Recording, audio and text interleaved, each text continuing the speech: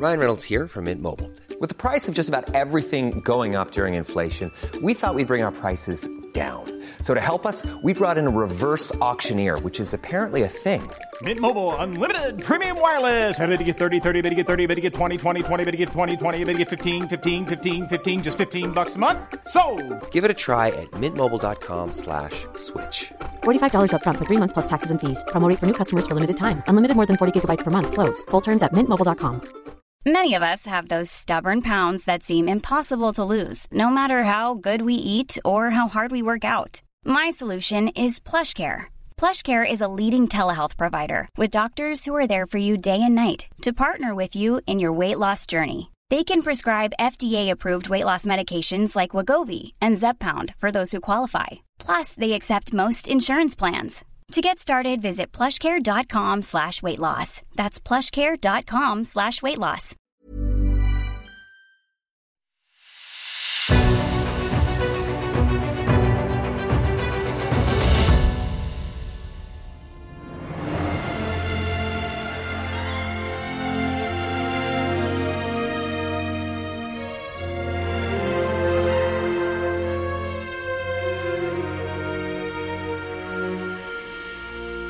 It's The Ancients on History Hit. I'm Tristan Hughes, your host, and in today's podcast, well, we are continuing our special November mini-series all about Tutankhamun, ancient Egypt, the Valley of the Kings, and so much more. We're talking today about the discovery of Tutankhamun's tomb 100 years ago in the Valley of the Kings. We're going to be talking about important figures such as Howard Carter, such as Lord Carnarvon, and many other figures besides them, because although they're very important, although those are two names very much aligned, associated with the discovery of Tutankhamun's tomb, there were so many other figures important to this story. We're going to be taking you through the discovery itself and also what happened next, because it took years for archaeologists to record and then to remove, to take out all of the treasures discovered within the tomb of Tutankhamun. And to talk through this brilliant story of one of the greatest archaeological discoveries in the whole of human history, I was delighted to sit down and chat to a few weeks back via Zoom, because he's the other side of the Atlantic Ocean to myself, the American Egyptologist, also known as Mr. Mummy, Bob Breyer. Bob, he is an absolutely fantastic speaker. This man has been doing it for decades. He knows the story of Tutankhamun's tomb's discovery and its aftermath inside out, and he explains brilliantly in this podcast why this tomb discovery is so significant and how it did change the world, how it changed the shape of the 20th century, and the legacy of which we can still see around us today. So without further ado, to talk all about the discovery of Tutankhamun's tomb and what happened next, here's Bob.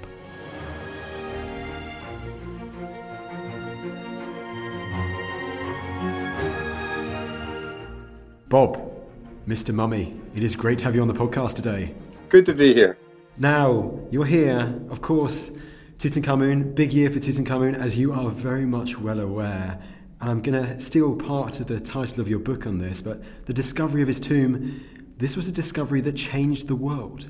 Yes, it's not really just hype. In titles, often people claim all kinds of things to draw the reader's attention, but I don't think it's hype. I think Tutankhamun really did change the world in three ways, and it's kind of interesting.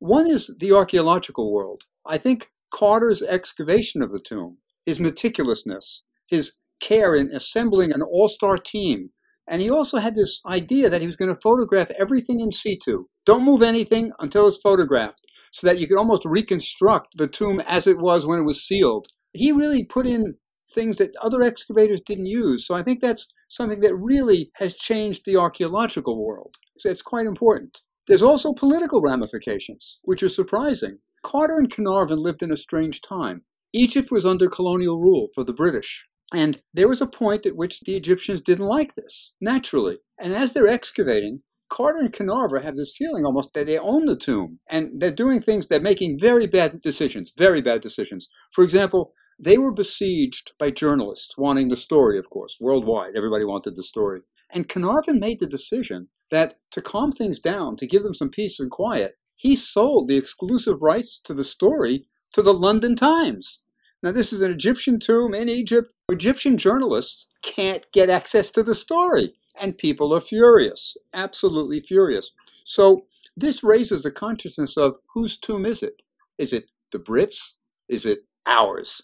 So the Egyptians have this sense of nationality now. This is our heritage. And Tutankhamun becomes the poster boy for nationalism. And he's going to be a rallying cry for we want independence. So it's going to take them a long time. It's going to take till the 1950s till they finally throw off foreign rule.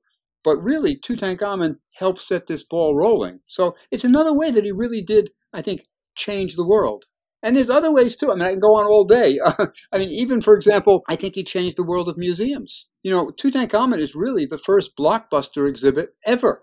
In the 1970s, when it comes to England, to the British Museum, for the 50th anniversary, there were 50 objects.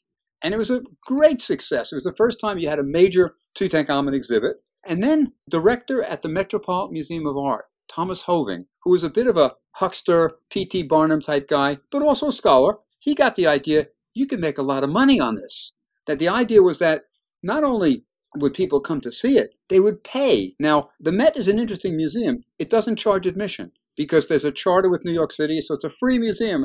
And Hoving couldn't charge admission, but his idea was the gift shop. He was going to have the exhibition, and then people were going to have to exit through the gift shop. And he is the one who invents the expensive tchotchke that you can buy in a gift shop. So he sends a team to Egypt to make molds of statues and things and make fabulous reproductions. And he's selling Selket reproductions for $1,500. And this is the first time you ever get a museum souvenir for $1,500. And he's got designer scarves, and he's got Tutankhamun watches, and he's got all of this, and he makes a fortune. So this is, in a sense, one of the legacies and one of the ways that Tutankhamun changed the world is by changing the economic model of museums. The blockbuster can make you a fortune. You remember Saturday Night Live had Steve Martin do this great song, King Tut, born in Babylonia, built a condo made of stone of King Tut. Our American listeners will probably know that better than I do, my friend, but I'm going to take your word for it, absolutely. I mean, it's wonderful. But he's not just singing King Tut, he's singing about museum economics. There's a couple of lines in it which says, if I'd have known people would line up to see him, I'd have taken all my money and bought me a museum. So he's talking about the economics of it. So Tut really did change the world in many ways. I mean, that's a fantastic roundup there, Bob, straight away. As you say, it's not just hype, that archaeological, national and museum economic importance of the discovery of this tomb. I mean, let's go back into the background first of all, which I love doing, which is before the discovery of the tomb. I want to talk a bit about the place first of all. I went there recently, the Valley of the Kings. It's such an eerie, incredible landscape. So set the scene, Bob. Where are we talking in Egypt? It's in the south of Egypt, on the west bank of the Nile. The Egyptians always buried their dead on the west bank because they believed that when you died, you went west. It's where the sun dives every day. And so they are buried on the west. They live on the east bank. It's on the west bank of the city of Luxor, which is, of course, a great tourist destination. But it's in one of the most desolate spots in the world. It's a place where the average humidity is something like 22%, and the temperature can go as high as 120 degrees in the sun. So it's a very desolate place where nothing grows. And the idea was the pharaohs would be buried there because it's a valley which can be easily protected. There's no easy access. There's only one entrance, and that's it. So it's Mars. It's the surface of Mars. So it's really quite something. I'm sure you had that feeling. I think you're quite right by saying it's something like Mars. And you have to go there to really experience it, don't you? Because all of the artifacts and everything, it's underground. I mean, my mind, I've got it's like Triassic, dinosaur-like. Once again, it gives that different world feeling, doesn't it? Yeah, it's prehistoric. There's no vegetation. It's unique. You were there when there's tourists during the tourist hours. Imagine when there's nobody there. I mean, which is how they wanted the valley. You know, there weren't visitors to visit the king's tomb in Tut's time. This was a well-guarded, secret place. So is that the reason, therefore, why Tutankhamun was buried there? Because our mind might instantly think, when talking about ancient Egyptian burials, it might immediately think of pyramids or something like that. But has time moved on by the time of Tutankhamun? As you say, it's this new desire to almost conceal where the ruler was buried. Yes. The pyramids were big rob me signs. I mean, they were obvious. You can't hide them. And every pyramid had been robbed well before Tutankhamun's time. So people knew that this wasn't the way to go. This was not the way to do it for a permanent solution to how to be buried forever. So the first pharaoh to have his tomb in the Valley of the Kings was Tutmosis I, right? He's a couple hundred years before Tut, and we have his architect's description. He says, I built for my pharaoh a tomb, no one seeing, no one hearing. Now we wonder, how did he build a secret tomb? Was he using prisoners as the construction workers and then they're killed? But the idea is secrecy, no one seeing, no one hearing. But then I think when you're going to add more tombs there, if you're going to use the same site over and over again, it's hard to say no one seeing, no one hearing. So I think at some point it's known the pharaohs are buried in the Valley of the Kings, and then the mode is protect it, have guards. So you're right, it's an evolution from pyramids to solving a problem, pyramid robbing, to Valley of the Kings. And in more recent history then, let's say in the 19th century, before Carter and the discovery of Tutankhamun's tomb, had many people ventured to this part of Egypt to try their luck? Was the knowledge still there that they would try and find ancient Egyptian remnants there?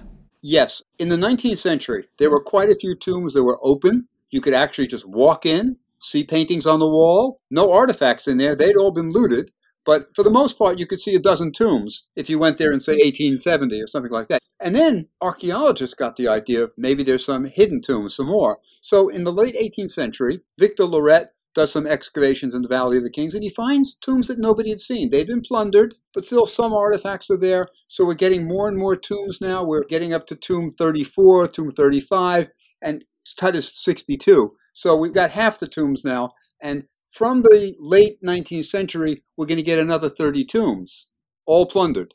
Tut's is the only one found intact with the pharaoh in his sarcophagus. I mean, it's extraordinary how far it does go back. Sorry, I'm going very far back here, but I find that really, really interesting because the late 18th century, so that's Loretz, I'm guessing that's the time of Napoleon and his expedition into Egypt. And then following that, you have the likes of William Banks and Belzoni in that area of the world too. Yes. So these are the people who've been there before, and like the Seti the First tomb and all of that. That's already come to light much, much earlier on before Tutankhamun and the stories of today. Absolutely, absolutely. The valley is well known as the burial place of the pharaohs, and we know even some of the pharaohs because some of the tombs are open. Like you mentioned Belzoni, the Italian strongman who goes to the Valley of the Kings and finds the tomb of Seti I with its alabaster sarcophagus there, which is in London today. He drags it out, tries to sell it to the British Museum. They don't buy it, and then it's bought. So it's a fabulous sarcophagus, but that's the kind of thing that was left behind, things too heavy to loot. So they're looking for treasures to sell. That's the purpose of excavation in the valley in the 19th century, getting money. So focusing on these antiquities, therefore, at the time of just prior to Tutankhamun's discovery, I mean, how were antiquities from places such as the Valley of Kings? Do we know how they were displayed, how they were sourced, where they were put? Like, for instance, in nearby Luxor at that time, did they have on display artifacts supposedly that people had uncovered earlier from the Valley of the Kings? 1860s, 1870s, there's no museum in Luxor. There's nothing like that. It's the Wild West. Any artifacts from the Valley of the Kings at this time are going to appear on the antiquities market, and wealthy travelers are going to buy them and bring them back to whatever country they're from. So there is no museum or anything like that. As a matter of fact, in the 19th century, nobody knew who Tutankhamun was, for example. His tomb hadn't been found. He was a minor pharaoh. His name has been erased from history. Nobody knew who Tut was. Well, in that case then, Bob, let's go on to Tut and let's go on to the excavation itself. And you mentioned his name earlier, so set the scene with this figure. Who was Howard Carter? Carter is a wonderful story. I did this book, Tutankhamun and the Tomb That Changed the World, and the book didn't go as I planned. I thought for the 100th anniversary of Tut's discovery, I would do a kind of survey of research done on Tutankhamun in the past 100 years. Everybody thinks that Howard Carter discovers the tomb, the objects are moved to the Egyptian Museum in Cairo, they're put in glass cases, end of story. But the story doesn't end there at all. So I thought I'd do a survey of the research, and that'd be worthwhile doing, and it'd be interesting. People would find new things and stuff like that. But it really didn't go the way I thought it would. The only thing that went the way I thought it would is the story of the discovery. And that's still the same. And it's a kind of story that's made for the movies. It's Howard Carter, a down-on-his-luck archaeologist, really impoverished, scrambling to survive, and the wealthy Lord Carnarvon, who is an amateur archaeologist and thought it would be good to excavate in Egypt. And they team up, and for years, they excavate together. Not in the Valley of the Kings, they're not allowed yet, but they excavate together. But Carter's smart. He knows that the name Tutankhamun has been written on some objects. He knows that something has been found in the Valley of the Kings, a cup with the name of Tutankhamun on it. and he knows that Tutankhamun's missing. He knows the tomb has not been found. So Carnarvon and Carter are biding their time, waiting till they can get the concession to excavate in the Valley of the Kings. The Egyptian Antiquity Service has to give you a permit. And at that point, someone else had the permit, so they couldn't excavate. So this person who has the permit eventually gives up the permit. And then Carter and Carnarvon jump on it. They take the permit, and they're looking for Tutankhamun's tomb, and eventually they find it. So it's one of these made-for-television or made-for-the-movies stories with a happy ending, so to speak. They discover the treasures, everything's wonderful, but you even have a curse. Lord Carnarvon dies soon after the discovery from an infected mosquito bite, not a curse, but we have a curse, we have a successful treasure hunt. It's got all the elements of a movie, but that is the story that's always told, and it's right. It's accurate. That never changed. So Carter is this archaeologist down on his luck. Carnarvon's the wealthy benefactor, and they find it. Before he receives permission to excavate in the Valley of the Kings, did Carter have much experience in the Valley of the Kings before then? What do we know about his time as an archaeologist before that point? Carter is an interesting character. He's relatively uneducated. And what I mean by that is, as far as I know, he never even went to school. He came from a family of artists, and he had real talent. And he was sent out at the age of 17 to be an artist on an excavation. So that's how he starts. Not much education, and he's never going to get any more formal education. So he goes out, becomes an artist, and he's doing quite well for the first couple of years. He's a teenager on excavations, and then people realize he's got other skills. He's bright, he's industrious, and he learns how to excavate. He eventually becomes an excavator, and even better, he becomes an inspector in the Antiquity Service. He rises up to be an official within the Service des Antiquités, as it's called then, run by the French. He becomes an inspector, and he is chief inspector of the Luxor area, Upper Egypt. So he knows the area. He knows the area very well. And he's been watching other people excavate in the Valley of the Kings. And he is probably the most knowledgeable person about the Valley of the Kings alive. So he's the right guy to look for Tut. It's certainly the right guy to look for Tut. So therefore, Bob, take it away with your brilliant storytelling. Take it away about how the excavations begin. What do we know about once Carnarvon and Carter, they get permission to excavate in the Valley of the Kings? What happens next? They get permission, and it's several years of searching for the tomb with no luck. And then, after a few years, they meet at Highclere Castle, which is where Carnarvon lives. And Carnarvon says, I think we've done enough. We're not going to find it. We've been going for years. That's it. Carter does this wonderful gesture. I mean, I don't think he could follow through, but he says to Carnarvon, give me one more year, and we're going to find him, and I'll pay for that year. Carnarvon has the permit. Of course, Carter can't afford it. But Carnarvon is a good man. He says, all right, one more year, I'll pay for it. And they find it. This step leading down to a tomb. And Carnarvon, at the time of the first discovery, is in England. And Carter telegrams him and says, have made wonderful discovery, await your arrival. So he waits for Carter for the great discovery. They clear this descending passageway. They find a blocked wall, and they make a hole in the wall. Carter holds up a candle, peers through this little hole. And Carnarvon's anxious, says, what do you see? What do you see? And Carter says, wonderful things, fabulous treasures. But one thing about Carter, as I say, he's meticulous. He's smart. He understands. He knows he's over his head. This is such a major discovery that he's going to need a team. This isn't the kind of thing one archaeologist, and a couple of workers can do. So he forms an all-star team before he does anything, and he knows he's going to need it. So, for example, he needs a great photographer.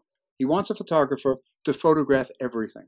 The Metropolitan Museum of Art loans Carter their master photographer, Harry Burton, and he will spend 10 years photographing the tomb. It's going to take 10 years to clear this tomb. There's so much treasure in it, and they're going to do it slowly, and they're going to do it properly. And you have these beautiful, beautiful Burton photographs, black and white mostly. So Carter forms this team. You have Burton as a photographer. He also knows the object's going to be fragile, so you need a conservator. So he gets the best conservator around, Alfred Lucas, who's a chemist who specializes in antiquities with the Antiquity Service. And he's got the services of Lucas. And he's putting together engineers to move heavy objects in case they have to be moved. He's got this team together, and he knows what he's doing. It's going to take them 10 years to clear this tomb, but it's going to be done right with a fabulous record of it in Burton's photographs.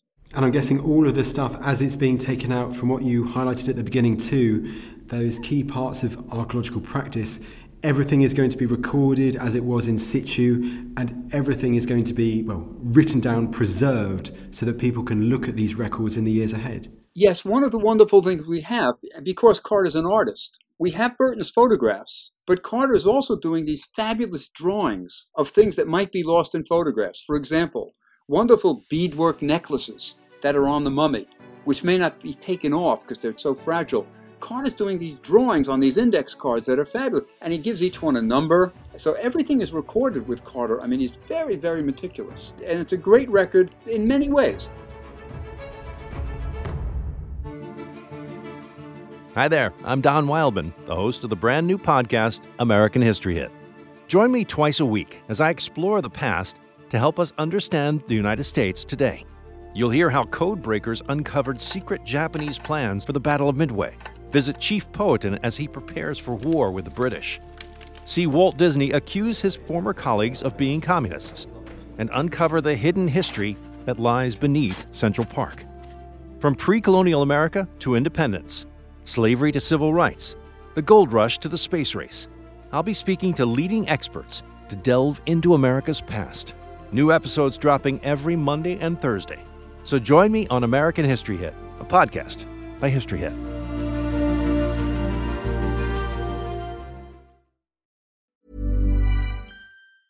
Life is full of awesome what-ifs, and some not so much, like unexpected medical costs. That's why United Healthcare provides Health Protector Guard fixed indemnity insurance plans to supplement your primary plan and help manage out-of-pocket costs. Learn more at uh1.com.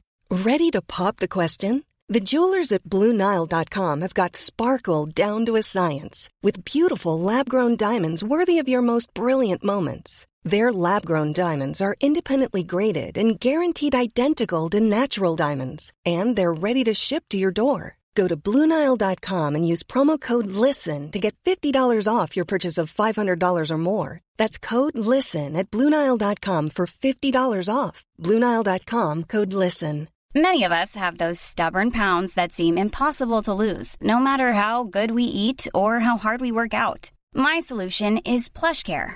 PlushCare is a leading telehealth provider with doctors who are there for you day and night to partner with you in your weight loss journey. They can prescribe FDA-approved weight loss medications like Wegovy and Zepbound for those who qualify. Plus, they accept most insurance plans. To get started, visit plushcare.com/weightloss. That's plushcare.com/weightloss.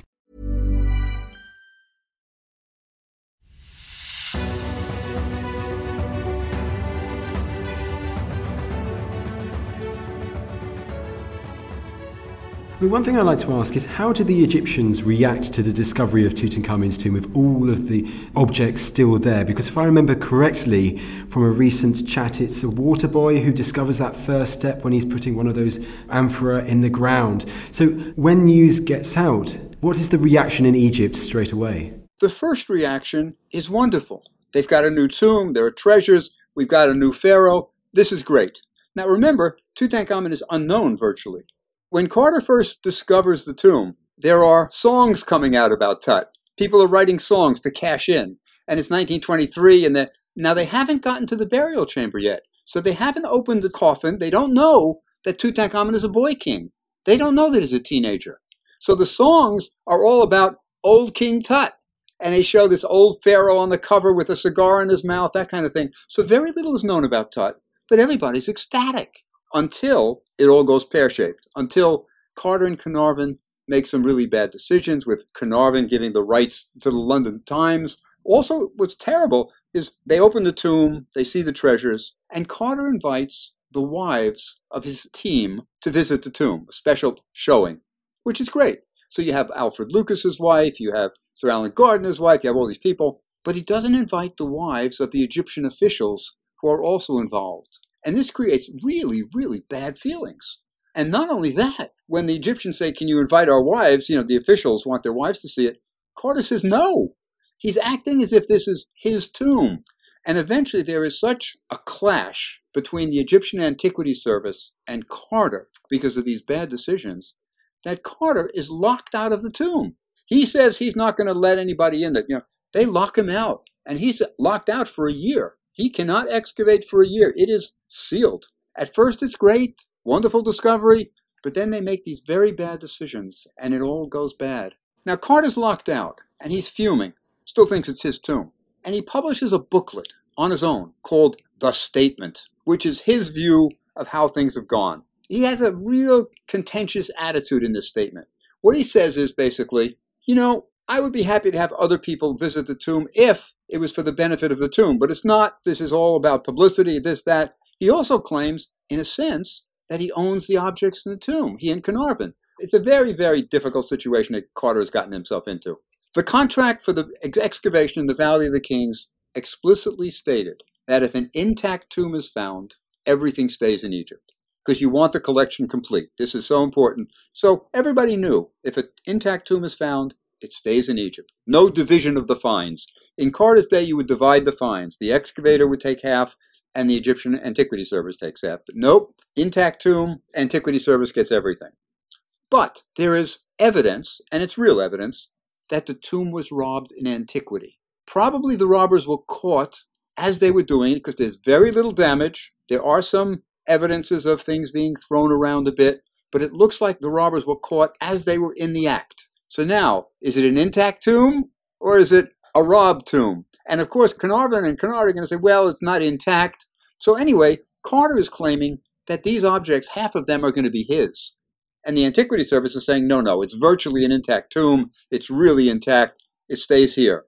And Carter in the statement is saying, well, you can't even tell me that this is all your stuff because we're going to own some of it. So that's another bone of contention. But I'll give you how bad it gets.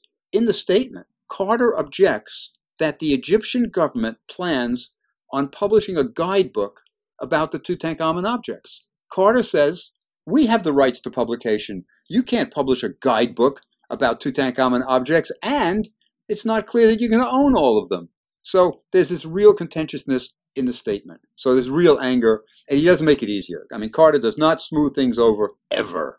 So Carter is locked out, and he sails off to North America on a lecture tour because he's got nothing else to do. So for a year, he is lecturing in America and Canada. And then I think what happens, fortunately for Carter and Carnarvon and the tomb, when Carter comes back to Egypt, everybody realizes that Carter is the man for the excavation. They really need his skills. He was doing a great job, and they're trying to work it out. His friends are trying to work it out. They sort of keep Carter out of it because he's kind of a bull in a china shop. He's not somebody who's very, very reconciliatory. So anyway, eventually they agree.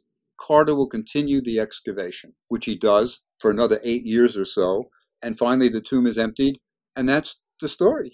Carnarvon, of course, is dead by now. And Carter dies in 1939, pretty much a loner. It's such an interesting end to his story, and also to hear, because sometimes we focus on the discovery itself and never what happened next. So it's lovely to actually focus on this story too. I guess we can't really cover all of those 8 years now in the 10 minutes or so that we've got left, but talk to me therefore. So there are thousands of objects in the tomb. It takes a lot of time with this incredible team to sort and to record these objects. And then the next big question is, how do they get all of these objects out of the tomb to where they're going to be going to next? Well, many of the objects are fragile, and Lucas the chemist is very good at moving fragile objects. What they did sometimes, when things are very fragile, they would pour paraffin over it, wax, and it would cool, stabilize it, and then you can move the object, and later you can heat it and the wax comes off. So it's a reversible procedure. So for the fragile objects, Lucas is conserving. They get thousands of yards of linen to bandage these things, and many of these crates are carried to the Nile from the tomb.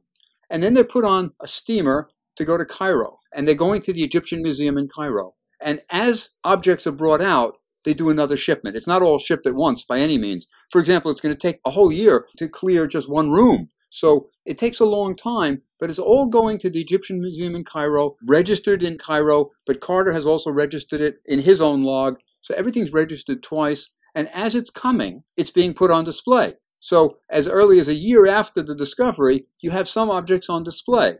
Then the next year we'll put more in, and the next year more and more, till you get the great Tutankhamun display that used to be in the old Egyptian Museum in Cairo. Before we go into the first year actually on display in the museum, we've got to go back to the archaeology point, something which you highlighted right at the start, the significance of the tomb and the excavation for the field of archaeology. But therefore, please elaborate on how the methodology of the excavation and the photography, how this all changes the course changes the shape of archaeology for the better from there going forwards?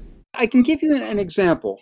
A little more than 10 years before Howard Carter's discovery, an Italian excavator, Ernesto Schiaparelli, discovered an intact tomb in the Valley of the Queens. It was a tomb of an architect named Kai and his wife Merritt. He was the royal architect, very high scale, and everything's intact. He excavated it.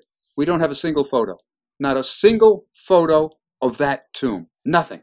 It's all in the Turin Museum now. It's in Turin, Italy. But there's no photos. None. Carter is really setting the standards. He's showing people how to do this, and it's going to be followed by people for generations after. You know, there are a lot of things that can be said about Carter, negative things, about his personality, whatever, but nobody faults his excavation techniques. He's really doing things carefully, and he wants to get it right. So, for example, sometimes there'll be a chest in which Tutankhamun's clothes were placed. Now, clothes are fragile. It's linen that could tear. So what you do is you have Harry Burton, the photographer, takes the picture. Alfred Lucas, the chemist, comes in, pours his paraffin on it, lifts off that. Now you have another layer, and Burton comes in to photograph. Lucas comes in to conserve the next layer of clothes, lifts it off. Burton comes in, and this could take a week for a large chest of clothes. So it's meticulous, careful recording and preserving. It's something we're all indebted to Carter for. And Bob, I think that's something really to stress right there, isn't it? The amount of organic material that was uncovered in the tomb that was intact, if I'm correct. Was it sweet-smelling aromatics or something? Or was it flowers or something on the sarcophagus itself? Which sometimes that part of the story is overlooked. But as you've mentioned, thanks to photography, thanks to the records, the detailed records that survive of this excavation, we know all of this stuff. We know even things that perhaps don't survive today, we know were there. That's right. No. It's a great gift that we have from Carter. And, you know, part of the problem, of course, is there are so many objects in the tomb that people don't know about some of the fascinating ones. I mean, there was great stuff in that tomb. That's how I originally intended to write the book, just about the things, the research done. But it became more of a story than that. Let's move on, therefore. You mentioned how they go to Cairo, into the museum there. Talk to me about the reception of this exhibition. It's in the first year that it opens. What do we know about its popularity? The popularity continues for the next 10 years. Because it's not just 1 week of discovery. It's going to go on for 10 years, and you're going to find great things.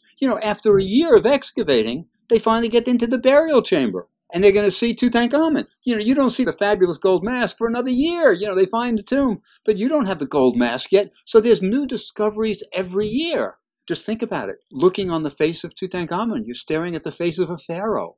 It's incredible. And you have the solid gold coffin. He's buried in a solid gold coffin that weighs 320 pounds. Nothing like that has ever been seen. So we've got the mummy, we've got the gold coffin, we've got religious texts written on shrines. We've got all kinds of things. And every year there's something new, something just as good. Next year we get Tutankhamun's chariots. He's buried with 6 chariots. That's incredible. Next year we get this. So it's constantly being rediscovered every year. And the newspapers are playing it up. You, in England, have the Illustrated London News, which is wonderful, and they're featuring Harry Burton's photographs. So everybody gets this weekly, and you're seeing the latest news on Tut. In France, they had the counterpart, the Illustration, another weekly newspaper, which is illustrated. So everybody's following this thing, and it increases tourism incredibly. What tourists are doing, they can't go into the tomb. They're excavating. What they do is they wait outside for hours in the sun, waiting to see what Carter brings up. They want to see the next object that comes up. And they've all got their little brownie cameras, and they're trying to take their pictures. So tourists are waiting to see what Tut has to offer. It's absolutely incredible. I'm guessing at the same time, getting all those people to see it, I've got to talk about inspiration in Egypt, and I'm presuming outside of Egypt too. Does this discovery and the showing of these objects and then having them on display, that whole story, does it inspire a lot more, a new almost generation of archaeologists, maybe wanted to excavate in the Valley of the Kings, but more to find out more about ancient Egypt in general? It certainly created what I call Tutmania. We have a broader class called Egyptomania. All these things that are indications of the fascination with ancient Egypt. So we do get lots of objects, decorative objects for the home, that are made in the style of ancient Egypt or Tutankhamun, things like that. Even just simple things like cigarette cases with Tutankhamun on them, or things like that. But I think it did indeed inspire people to become archaeologists. People realized it's not just for the treasure. It becomes clear that we're learning a lot about the Boy King. We're learning about ancient Egypt. So I think it did help in many, many ways. It helped tourism. It helped archaeology. It helped finances of museums. It helped all kinds of things. It's a win-win situation. It really is. Absolutely a win-win situation. And from what you're saying with Tasmania, does it continue down even until the outbreak of World War II? So more than 15 years later after the actual discovery of the tomb? Oh, I think it's still with us today. Well, very true. Yes, indeed. I mean, think about it. I think the most famous artifact from the ancient world is the gold mask. I don't think there's anything more recognizable than Tutankhamun's gold mask. So if you ask anybody who's not an archaeologist, who's the most famous pharaoh, I think it's got to be King Tut. So I think he is the most famous. And I think there's a combination. It's partly the treasure. They are beautiful artifacts crafted for a king. So they have the royal workshops that can do the best possible work. But I think it's also the story. You know, he dies as a teenager. He's married to Ankhesenamun, his half-sister, who's also about 18, 19. You know, I was very fortunate. My specialty is mummies. Most Egyptologists have specialties. Mine is mummies. And I was very fortunate to be allowed to examine the fetuses in the tomb. There are 2 miscarriages that Ankhesenamun had, one at about 5 months and one at about 8 months. And these little fetuses were mummified and put in little tiny coffins. And they'd been unwrapped, and I wanted to examine them. So I got permission to look at them. And it was rather sad looking at these 2 little girls who never got to be people. But there's lots of aspects to the tomb that are really quite fascinating, and I think it's going to continue. We're going to learn more about Tutankhamun. The whole story hasn't been written. And that is incredible how there is still so much more. And you mentioned how before we started chatting, you know, you've been approached by all of these different publications to write at the time of this centenary of Tutankhamun's discovery. But one thing I really noticed where you mentioned there before we started talking was, let's say, there's some objects that are linked to a meteorite west of the River Nile, which are absolutely incredible, isn't it? That's another great story. Yeah, that's a fun thing. You know, in my book, I have a chapter which, just to bother the ancient alien people, it's called It Came from Outer Space. And I'm sure when they see what it's about, they'll be terribly disappointed. There are 5 or so items that were found in Tutankhamun's tomb that were made of iron. Now, the real mystery there is, where did the iron come from? The Egyptians did not have iron. Iron is very difficult to get out of the stone. So, for example, they had copper, they had bronze, but no iron. But Tutankhamun was buried with an iron dagger. And recent studies have shown it's meteoritic. It comes from a meteorite. So the Egyptians knew about this, by the way, because they had a word for iron. One of it is iron from the sky. The way they said it in ancient Egyptian was Bia Empet.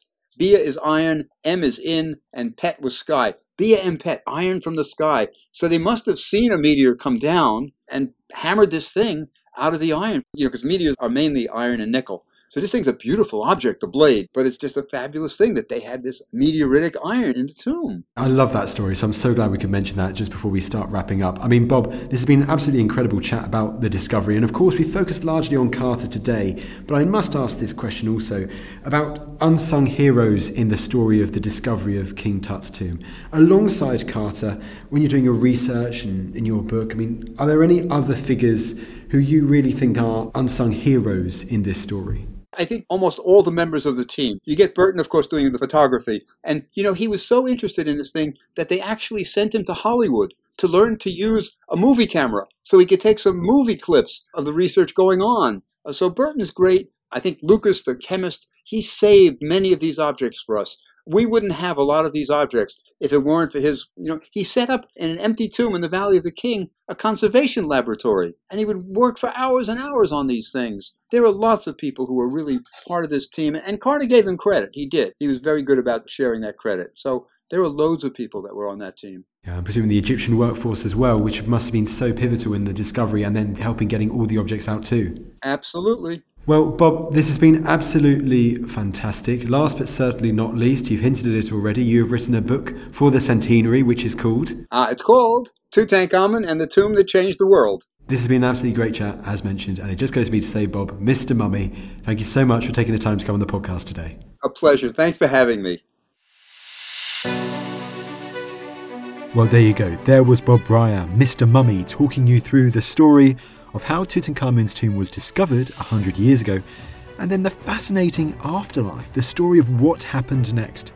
As Carter went through ups and downs, and the many others involved in this excavation and recording of the treasures of Tutankhamun, the many years that followed in the whole archaeological process that ensued following the discovery of the tomb itself.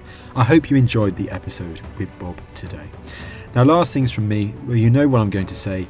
If you'd be kind enough to leave us a lovely rating on Apple Podcasts and Spotify, wherever you get your podcast from, well, we, the whole team, we greatly appreciate it as we continue to share these incredible stories from our distant past with you. Tut Thursdays is continuing, but don't you worry. Small details are big surfaces. Tight corners are odd shapes. Flat, rounded, textured, or tall. Whatever your next project, there's a spray paint pattern that's just right. Because Rust-Oleum's new Custom Spray 5-in-1 gives you control with 5 different spray patterns. So you can tackle nooks, crannies, edges, and curves without worrying about drips, runs, uneven coverage, or anything else. Custom Spray 5-in-1. Only from Rust-Oleum. Even when we're on a budget, we still deserve nice things. Quince is a place to scoop up stunning high-end goods for 50 to 80% less than similar brands.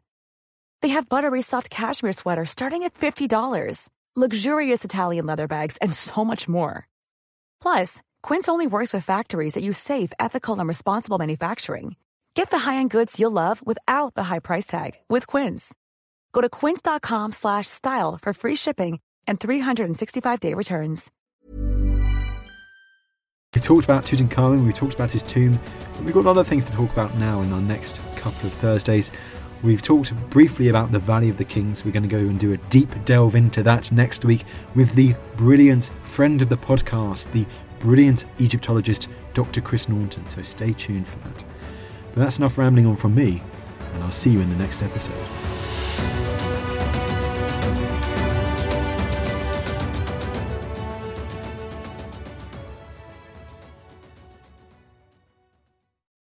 Thank you for listening to this episode of The Ancients. Please follow this show wherever you get your podcasts. It really helps us and you'll be doing us a big favour. Don't forget you can also listen to all of these podcasts ad-free and watch hundreds of documentaries when you subscribe at historyhit.com/subscribe. As a special gift, you can also get your first 3 months for just £1 a month when you use code ANCIENTS at checkout.